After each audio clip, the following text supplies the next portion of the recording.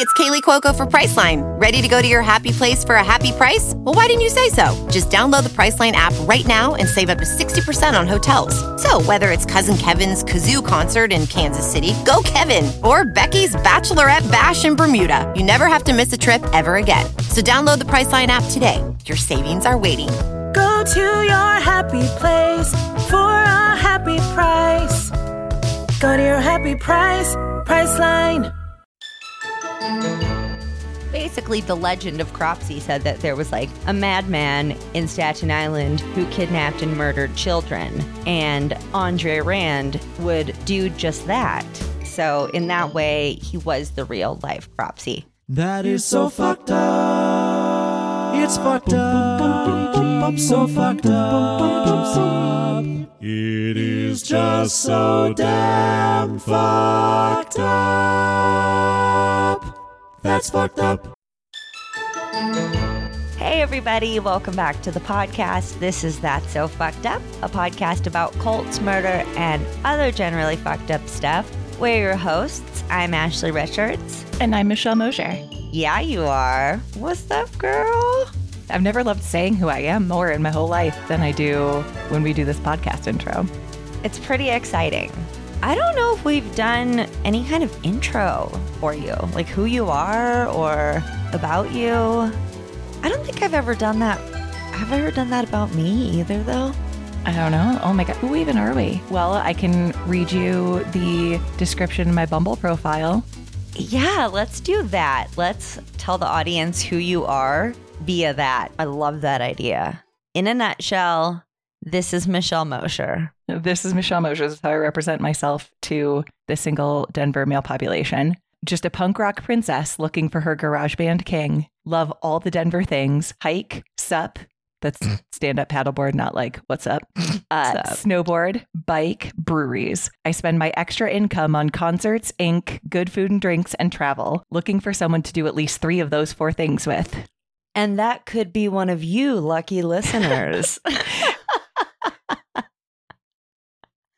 She also loves selfies and emo music. God, that's so true. If I know 2 things about you for a fact, it's those. That's fair. I love a good selfie. And literally, if you look at all of the art in my condo, 80% of it is emo and pop punk lyric posters.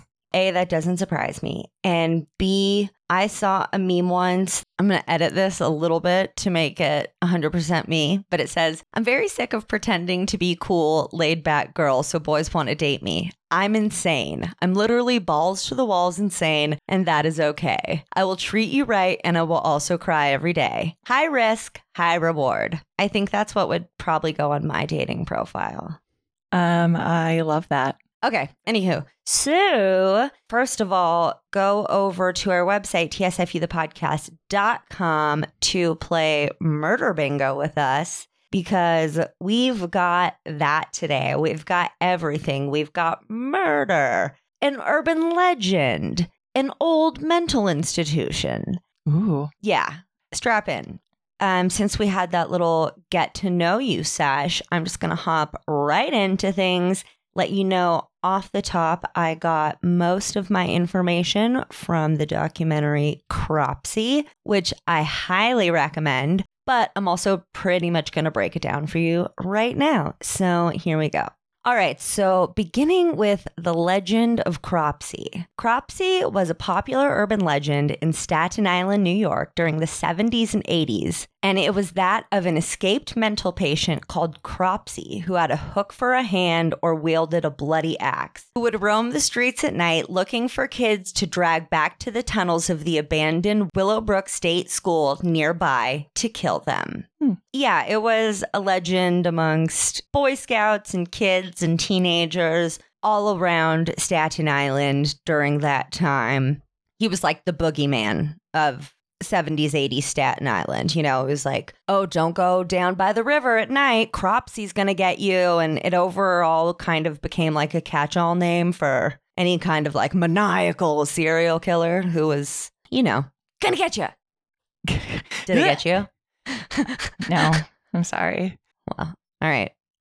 I will, though. Just wait. That you will. I'm not even I am convinced I'm going to be shocked and afraid most of the time. Cool. Good, because we're getting there. So the documentary kind of starts out with some interviews from residents of Staten Island, which I found really interesting. It's pretty isolated from the rest of New York, even though you can see Manhattan right across the water. It's just kind of its own place.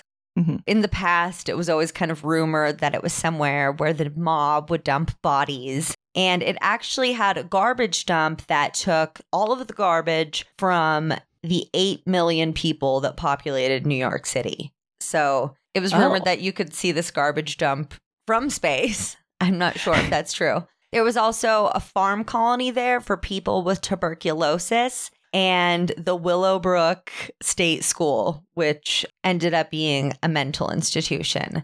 So Staten Island is kind of just somewhere where it seems that they dumped unwanted trash, unwanted people, and probably unwanted bodies, because let's be real, there's probably a lot of mob goings on.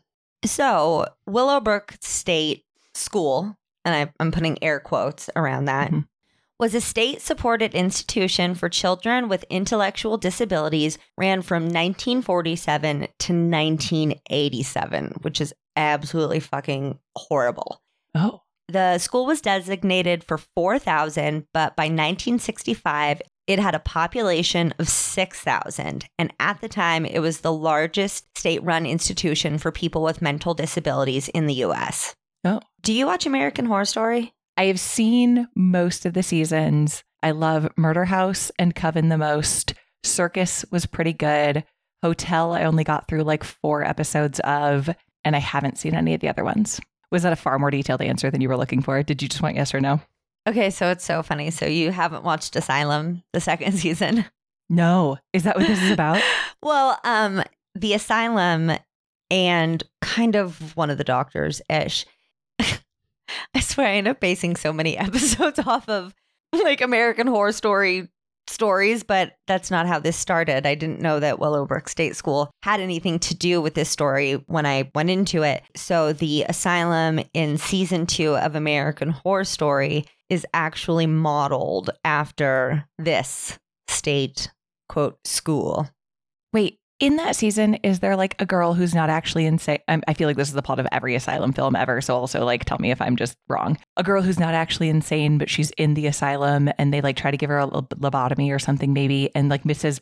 Cratchit, Davy Crockett, the lady that's in all of them.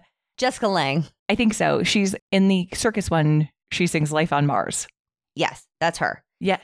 Okay. So she's the nurse. She's the evil nun. None. Okay. Yeah. Is there someone in that season that like isn't actually insane but is stuck in the asylum? Yeah. So I'm actually going to get to that. So. Oh, amazing. Okay. Well, then I'll shut up.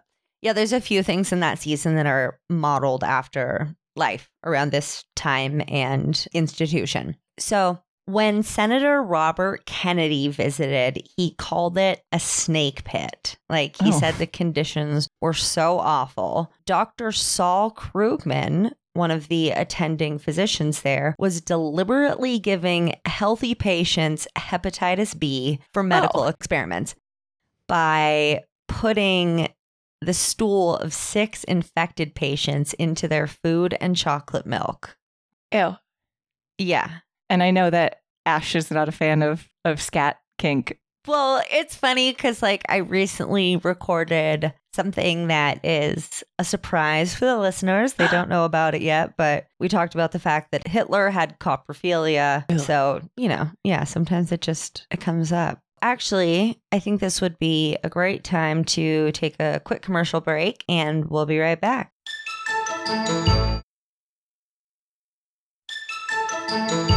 And we're back. So disease and really sadly, sexual and physical abuse of the patients by staff and other patients just was rampant. And 2 journalists, Donna Stone and Jane Curtin, tricked their way into the institution and wrote about it, but the story just wasn't getting the attention that it deserved until 1972, when disgruntled doctor, no fucking wonder from working in a place like that, invited 29-year-old budding journalist Geraldo Rivera to come see the awful conditions and gave them a key. This won like a fucking Peabody Award. I don't know how he went so wrong later in his career.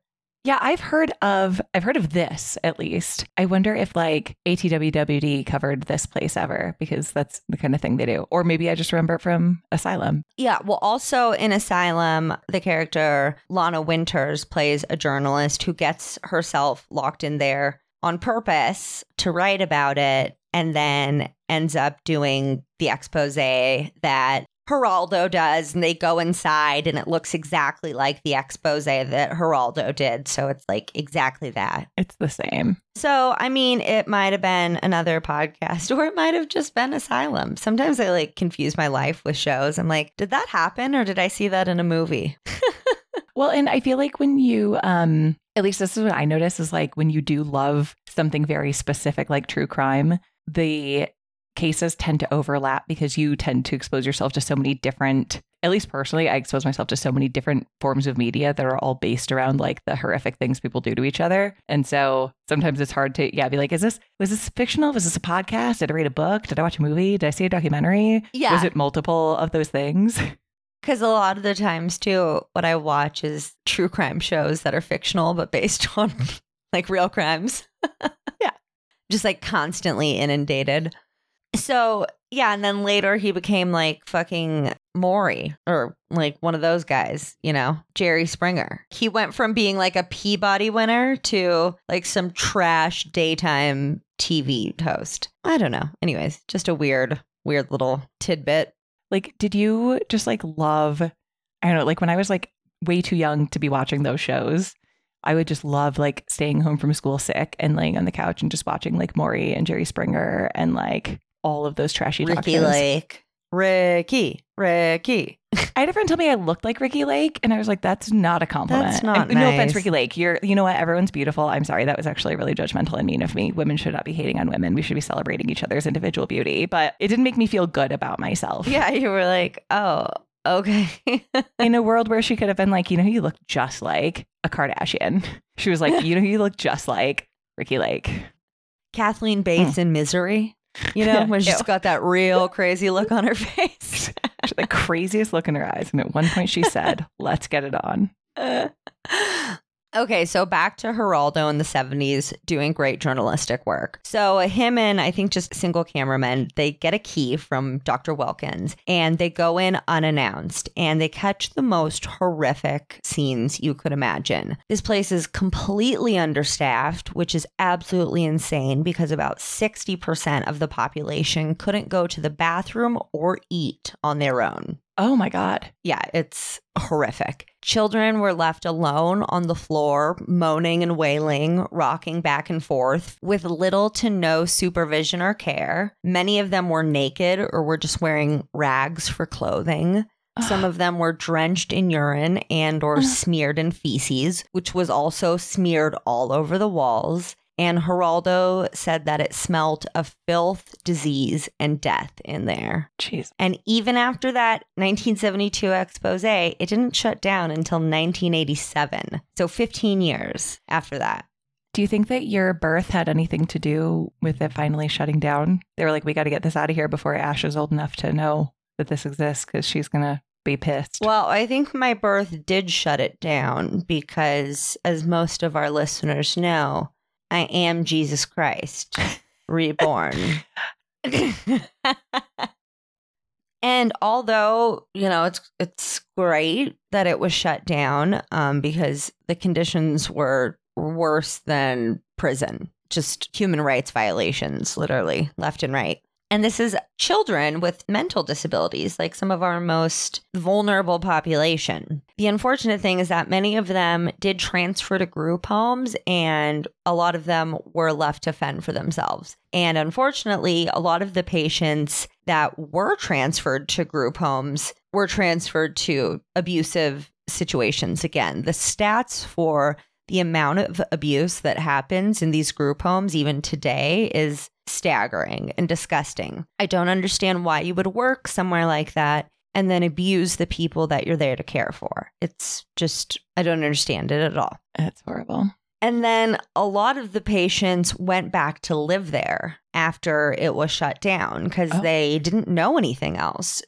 They started living in the abandoned building and in the tunnels beneath it and in the woods surrounding it. Jesus. A man named Andre Rand worked as an orderly and custodian at Willowbrook from 66 to 68. Who is Andre Rand? You're probably asking. I was absolutely asking that.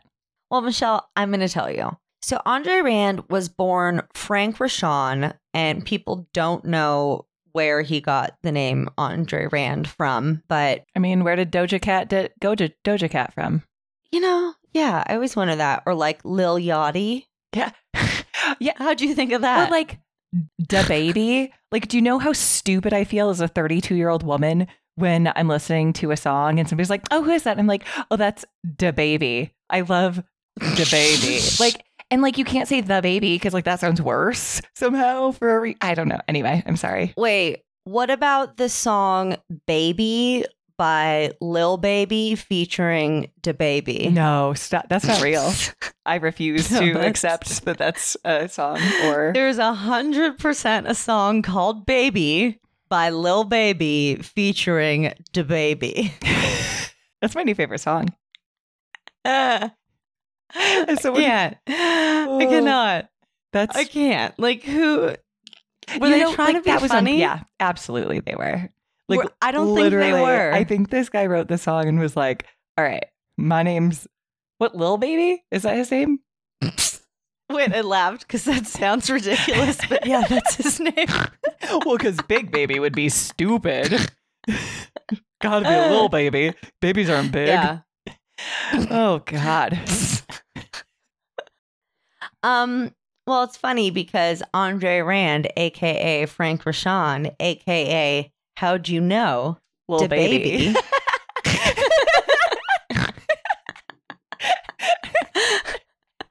No, but his name is Andre Rand.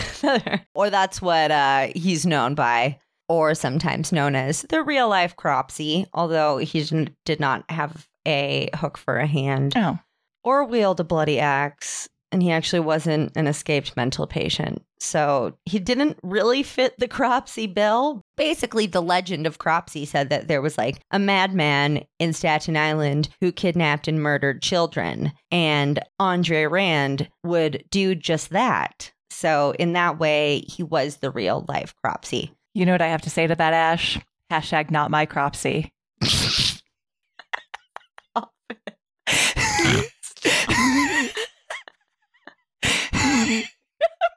Hashtag not my prophet. Hashtag not my crop. Why am I crying a little right now? You come up with the best hashtag. I love it. Oh. So, murder of children is not funny. No, Michelle, this is why I'm trying to get jokes in right now because I know that it's going to take a turn and there's not going to be any. Oh, it's going to take a real turn and it's not going to be funny. Not that the thousands of children being abused at Willowbrook was a sweet walk in the park. No, it was already bad, but now it's like way worse. Yeah. Well, I guess that's depending on who you ask, which is interesting. But yeah, no, it's about to get fucked up.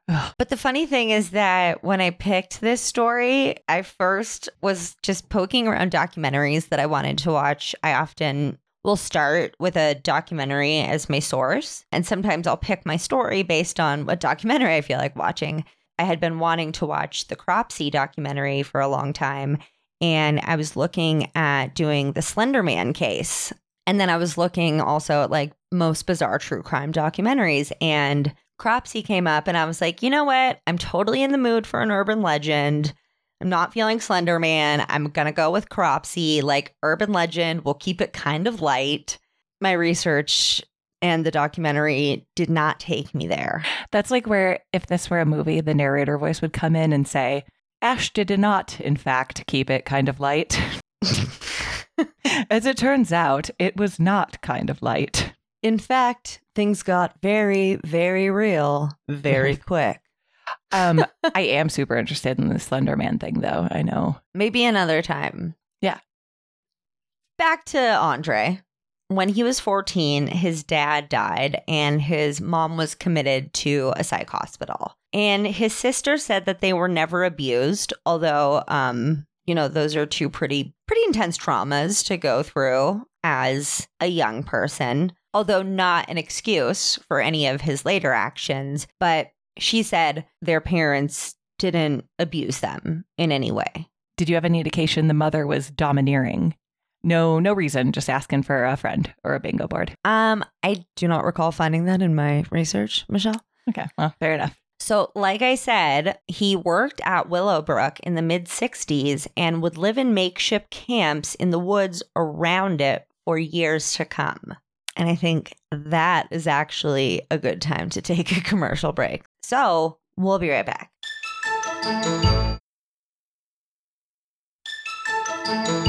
And we're back. Andre, he was living in those woods and just being a freak. In 1969, he tried to sexually assault a 9-year-old girl. Luckily, he was caught before anything could happen. I'm not sure the exact details on that story, but he did serve 16 months. Ooh, what a nice long time. Wow. For attempted sexual assault of a fucking child. 10 years later, so I feel like he must have been doing other shit in the meantime. And this is just like the first time that it comes to light again. But in 1979, he was accused of raping a young woman of unknown age and a 15-year-old girl, but neither pressed charges, sadly. Jesus Christ. Obviously he got off the hook. A couple years later, in 1981, he tried to lure a 9-year-old girl into his car by offering her candy, but she hid from him, and again, no charges were filed. 2 years later, he fucking really grows a pair of balls and drives a bus to the local YMCA and picks up a group of 11 kids. He's like, hey, you guys want to go on a trip? They literally interview this kid in the documentary who had been one of the kids he took. He was like, we didn't even know we were being kidnapped, Like, we just thought we were going on an adventure. Oh, my God. Because he takes them to White Castle and buys them food, then takes them to the Newark airport to watch the planes, and then takes them to some like dark park and lets them run around and play tag and hide and go seek or whatever. But I guess then maybe decided that 11 kids was too many to kidnap at once. I don't know if he took them back or what, but none of them were harmed except for, fucking being kidnapped by a serial killer. Were there okay, what year was this? This is in the 80s? 1983. Where were their parents? This was the generation where the parents were like, oh, just, come home like whenever. Like, how do 11 children's parents not go like, hey, do we know where? Well, that's kids probably are? how he ended up getting in trouble, because I'm sure a bunch of the parents went to the authorities and were like, hey, where's our kids? And then the kids came back and were like, yeah, this like really nice guy came up in a bus and took us on a field trip. And I'm guessing how he got caught. He was charged with unlawful imprisonment and served 10 months for kidnapping 11 kids. It's not even 1 month a kid. I know. It's like 3.5 weeks a kid. Fuck, dude. I know that the kid that they interviewed was black. I'm not sure if the rest of the kids were also black, in which case, super sadly at the time, they would have been like, maybe if it was a bus full of 11 white kids, he might have gotten a little bit longer, Jesus. I don't know. As some might say, that's so fucked up. TSFU? Yeah, I know.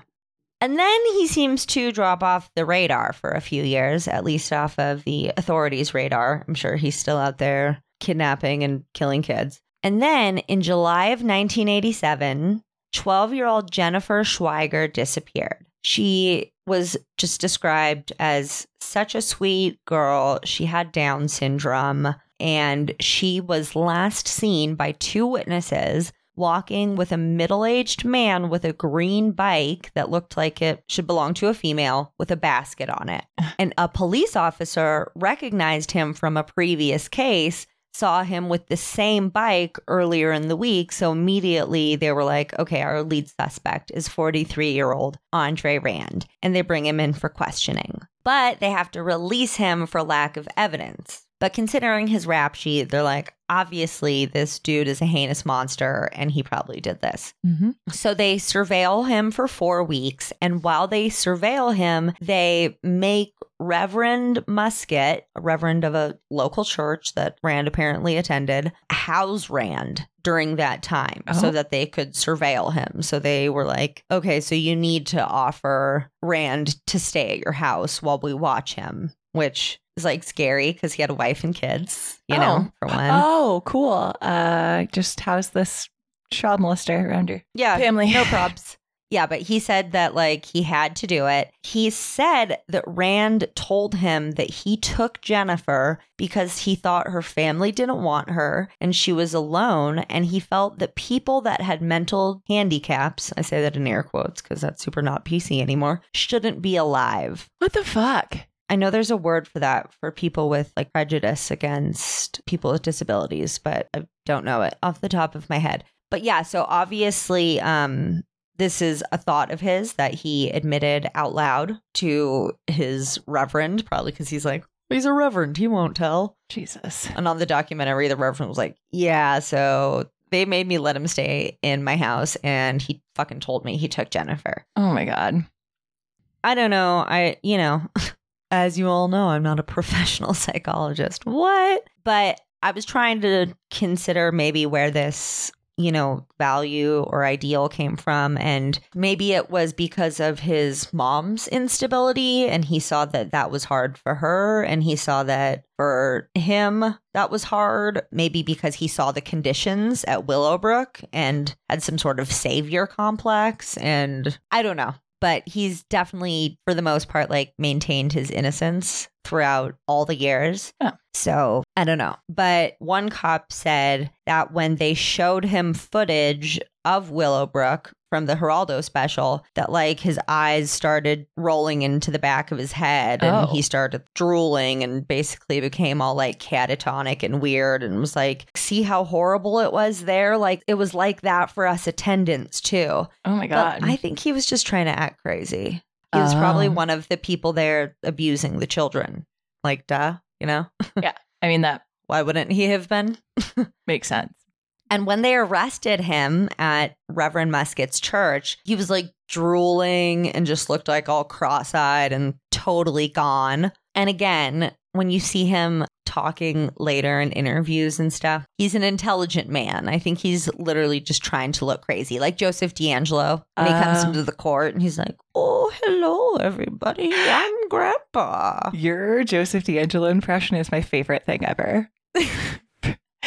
I think he's like, oh, look at me. I'm crazy. Like that's what he's trying to convey with his like drooling cross-eyed. You're not fooling me, buddy. No, thank you for bringing me a little laughter in the middle of this kind of horrific story. You're welcome. I try. I needed that. It was getting a little heavy. Also, all I want for my birthday is for you to record me like a voice memo in the Joseph D'Angelo voice, like wishing me a happy birthday or something.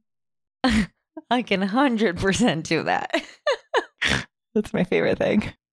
So like I said, he's doing this Joseph D'Angelo thing, but instead of being old, he's trying to look crazy. And there were actually rumors that he was possibly abducting children and kind of moving them around this underground network of people underneath Willowbrook, which is, it's an unsubstantiated rumor, but do we know if like there's actually a tunnel system or is that also like unsubstantiated? Oh, no, there's definitely like tunnels that people were living in and shit. So we just don't know if he was like moving kids around under there.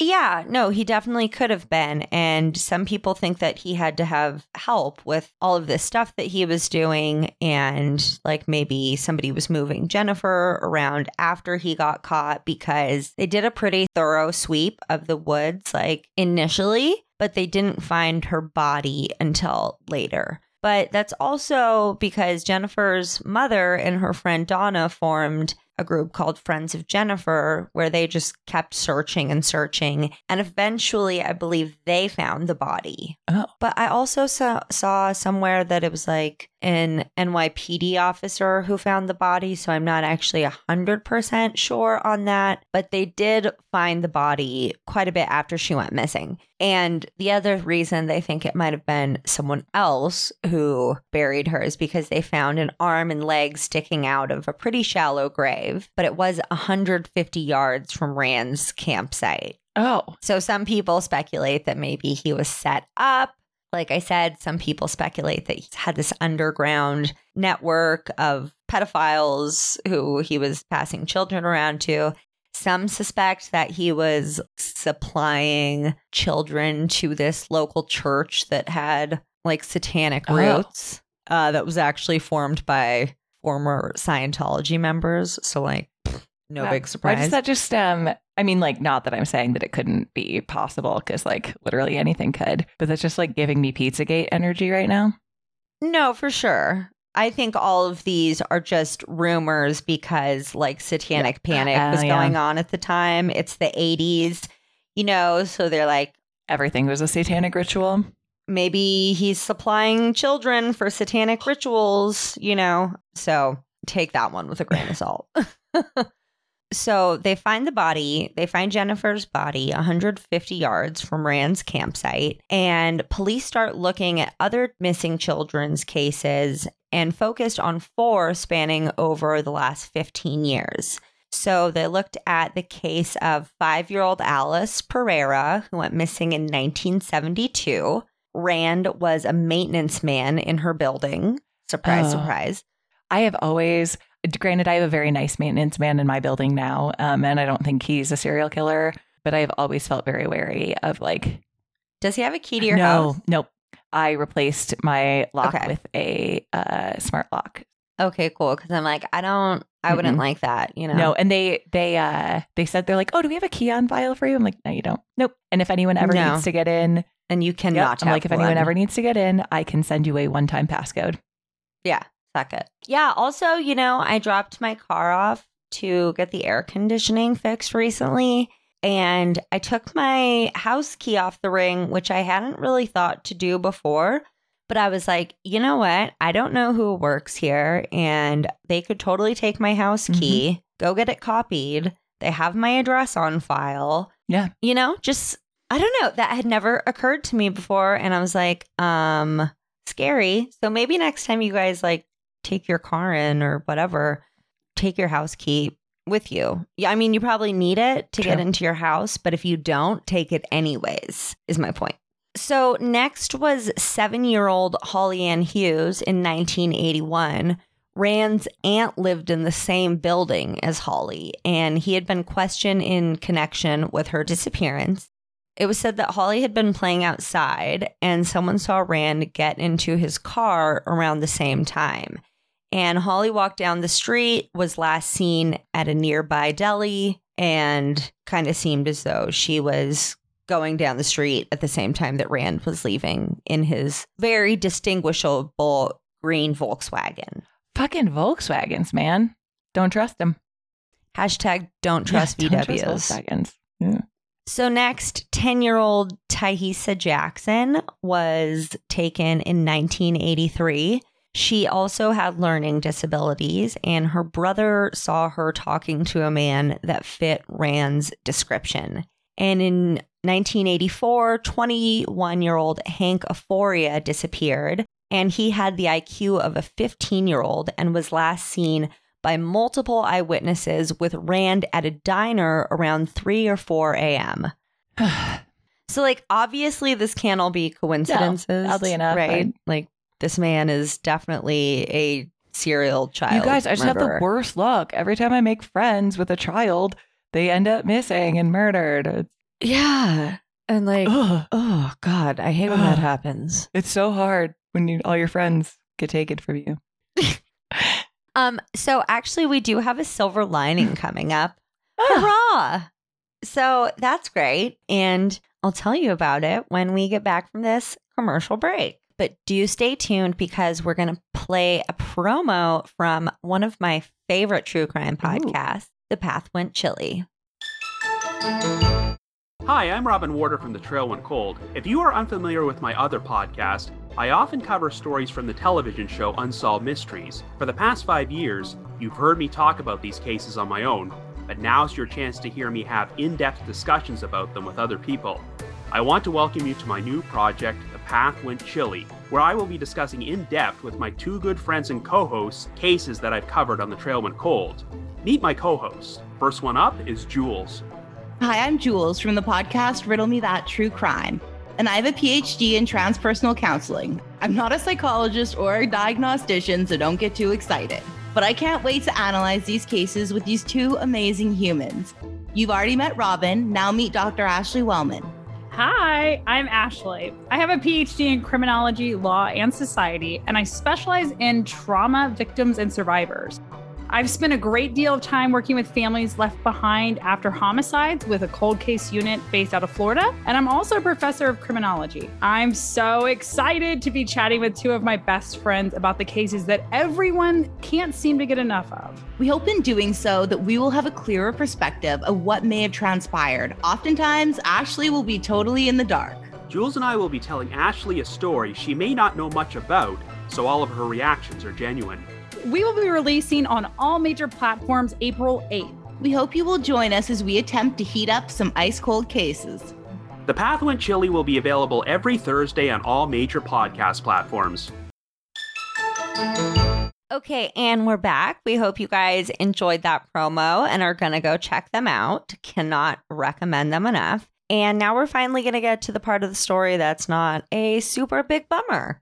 Finally, in 1988, Rand was charged with the kidnapping and murder of Jennifer Schweiger. The DA had no physical evidence and relied almost only on eyewitness testimony, which is generally known to be the most unreliable. But it's like, you know, how many fucking kids do you kidnap and like people see a little something? And I don't know, though, actually, because they probably couldn't talk about the other cases in this one. I feel like that's often the case, right? Yeah, if they determine that it's not like related, they'll determine like what is and is not admissible or something. Ugh. We're not lawyers. Right. And it's like a bunch of kids went missing around him in the past, but yeah, since he's like not on trial for that, then they can't. For those things, I don't think they can bring it up. But if you're a lawyer and we're totally wrong, let us know, because we are definitely not 100% that we're right on that. Join the Discord. Let us know. Join the Discord. You guys can find the invite on our website, tsfuthepodcast.com, and then go to play with us, and you'll find that super special invite. All right. So although it relied almost only on eyewitness testimony, it was the largest criminal trial in Staten Island history, and he was convicted on the kidnapping charge and given 25 to life. Yes. They weren't able to make the murder charge stick. I don't fucking know why, because there was a body right near his fucking campsite, but maybe that's circumstantial. Sometimes people just die near other people. Yeah. It's totally it's normal. weird. But yeah, he was convicted on the kidnapping charge, and he would have been up for parole in 2008. But in 2004, new evidence showed that he was connected to Holly Ann Hughes' 1981 disappearance. And in Holly Ann Hughes' trial, they were again using almost all eyewitness testimony, but luckily it again did hold up and help. A woman named Tanya, who said that she was around Holly's age, living near her at the time, said that she saw Rand wearing a mask and pulling Holly Ann into his car. Like, why would you just now be coming forward with that information? Mm-hmm. Also, they said that the eyewitness testimony was like a few of them were like past addicts and alcoholics who had gotten sober now and whose like memories seemed to have cleared up. So I'm not saying that he didn't do it and that he absolutely shouldn't have been found guilty of kidnapping and given another 25 years, but they don't sound like the most reliable eyewitness testimonies also, to like, me. Eyewitness testimony is like really problematic. I'm sure probably most of our listeners know that already. No, exactly. And in both cases, in 88 with Jennifer Schweiger and in 2004 with Holly Ann Hughes, both cases rested largely on eyewitness testimony, which is why I think that some people are still under the impression that he might have been framed because, again, you know, they found Jennifer's body in a shallow grave super close to his campsite and they hadn't seen it before. But he's a fucking pedophile and murderer. I'd maybe be more like willing to accept that idea if he hadn't like had all the other things, but... Exactly. Like he has a fucking rap sheet of trying to like fuck and kidnap kids a mile long before this. So in another case, yeah, I might be more apt to doubt his guilt because I'd be like, that sounds a lot of circumstantial evidence to me. But luckily, in this case, they were like, well, fuck it, YOLO. And that's the evidence they used. And the jury found him guilty. And like I said, gave him another 25 years. And he won't be up for parole until he's 93. So that motherfucker can suck his own dick in prison until then and die. I love to imagine the judge being like, all right, well, the foreman of the jury, please step forward and present your findings. And he's like, well, we, the jury, have said, well, fuck it, YOLO. And find Andre guilty. He did this for sure. We Da Baby featuring Lil Baby in our latest hit, Fuck It YOLO. Find Andre guilty. That's actually a direct quote. I don't know if you watched some of the transcript or what, but you just nailed that. Yeah. So around like the mid to late 2000s, he ends up starting to correspond with the documentary makers of Cropsey, Joshua Zeman and Barbara Brancaccio. And so he writes all these letters back and forth, and finally he agrees to meet them. And when they get there, he's like, no. Which, if you ask me, like, super rude. I mean, if you're like in prison, like, I'm sure that wasn't easy for them to arrange. That would just be like the biggest rude. I mean, that was kind of taunting. Neither of them were police, though. They were both just documentarians. Neither of them were police. Yeah. Oh, so you wouldn't say he taunted the police? No, he did that to cops too. Okay. Bingo. Did you get it? Don't. Oh shit! Did you I press it pressed already? it. Okay. I know. I got too excited. Do you remember what it was? Taunted police, escalated. Okay, I stretched one a little bit. I said drove a van. He drove a bus, but I said drove a van. That's close. Yeah, no, Thank you. I'll accept that. Thank I'll you. allow it. Free space and break between victims. Yes, girl. Way Fucking to go. bingo. Ding, ding, ding, ding, ding, ding. Bingo. Bingo.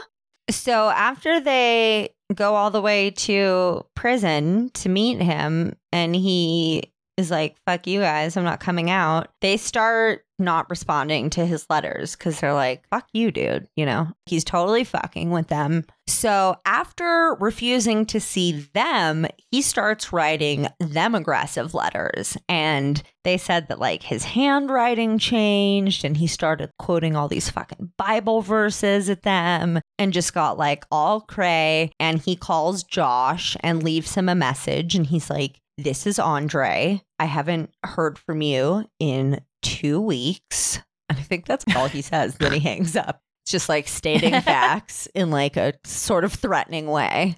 So like I said earlier, they had been able to speak with his sister, and she said that she thought that he was manipulating them and that they were wasting their time. Didn't Ed Kemper do that? Oh, like have them come and then not see them? Have them come and like kind of like fuck with them and like manipulate them a little bit. Oh, he was always fucking with and manipulating them, though. Isn't Ed Kemper the one that you have a crush on? Okay, like I said, if any serial killer is attractive, it's not like the Bundy or the Dahmer to me. Like, weirdly, it's the Kemper. I just like a big guy. What can I say? And I really dig glasses. I think about this a lot because growing up in the Midwest, I have always been taught to like help people, hold doors for people. And I'm like, I would have been so fucking murdered by Ted Bundy. You're like, I will definitely go he's like, help will you him. please help me get my suitcase into my fucking Volkswagen? I'll be like, it's weird that you still drive one of these, but absolutely I will. I would have, yeah. Do you have any candy in there? Just, hey, look at that rag. I wonder if it smells like chloroform. So yeah, basically his sister says that he's manipulative, and it seems like he just loves to be the center of attention and fuck with people, because he later said that people were looking in the wrong spot for the bodies, basically like is admitting his guilt, even though he's maintained his innocence like this entire time. So basically, fuck you, Andre Rand / the real Cropsey / Lil Baby / not my Cropsey / Frank Rashawn. I forgot. Not my Frank Rashawn. He's not his own Frank Rashawn either.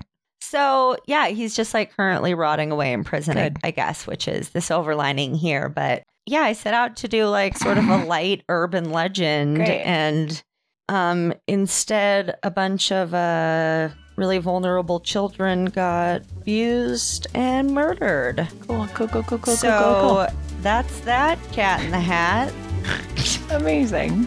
Well, let's get out of here. All right, you guys. It's it's not a cult. It's just a podcast. But really, Willowbrook Institution and Cropsey are not urban legends. They are the things of real fucking nightmares. Chilling.